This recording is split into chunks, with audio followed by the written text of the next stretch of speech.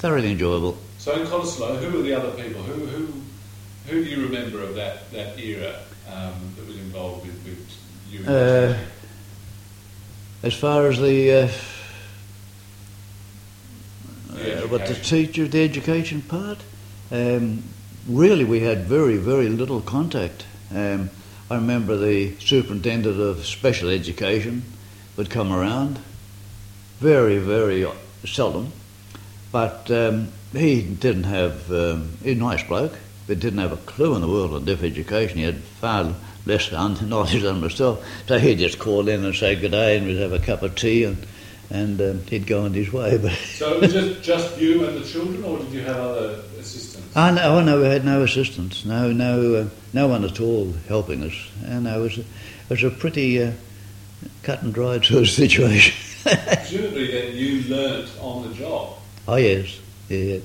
And what lessons were you being taught? Well, we were not being taught anything, and no, with the process of teaching children, how are you developing your skills? What sort of ideas were you getting to make things easier?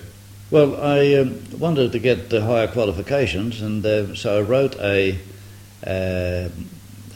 curriculum of deaf work, deaf education, and I used that, and it worked out pretty well.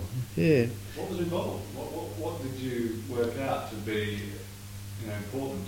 Mainly oralism, and secondly, I started off with keeping in mind that when kids are gesturing, that means clever and that means sly. Now that means nothing at all to the hearing person, and so you're making the mark across the forehead as clever and down the cheek. That's right, yeah. And I was very, very opposed to that sort of thing. So instead of that, I would teach them on this curriculum that the word clever is spelled C-L-E-V-E-R and all the rest of it. And they would need to spell that out with. No, they would say it. I was not even in favour of finger spelling, because I knew in many cases that would lead then to a signing.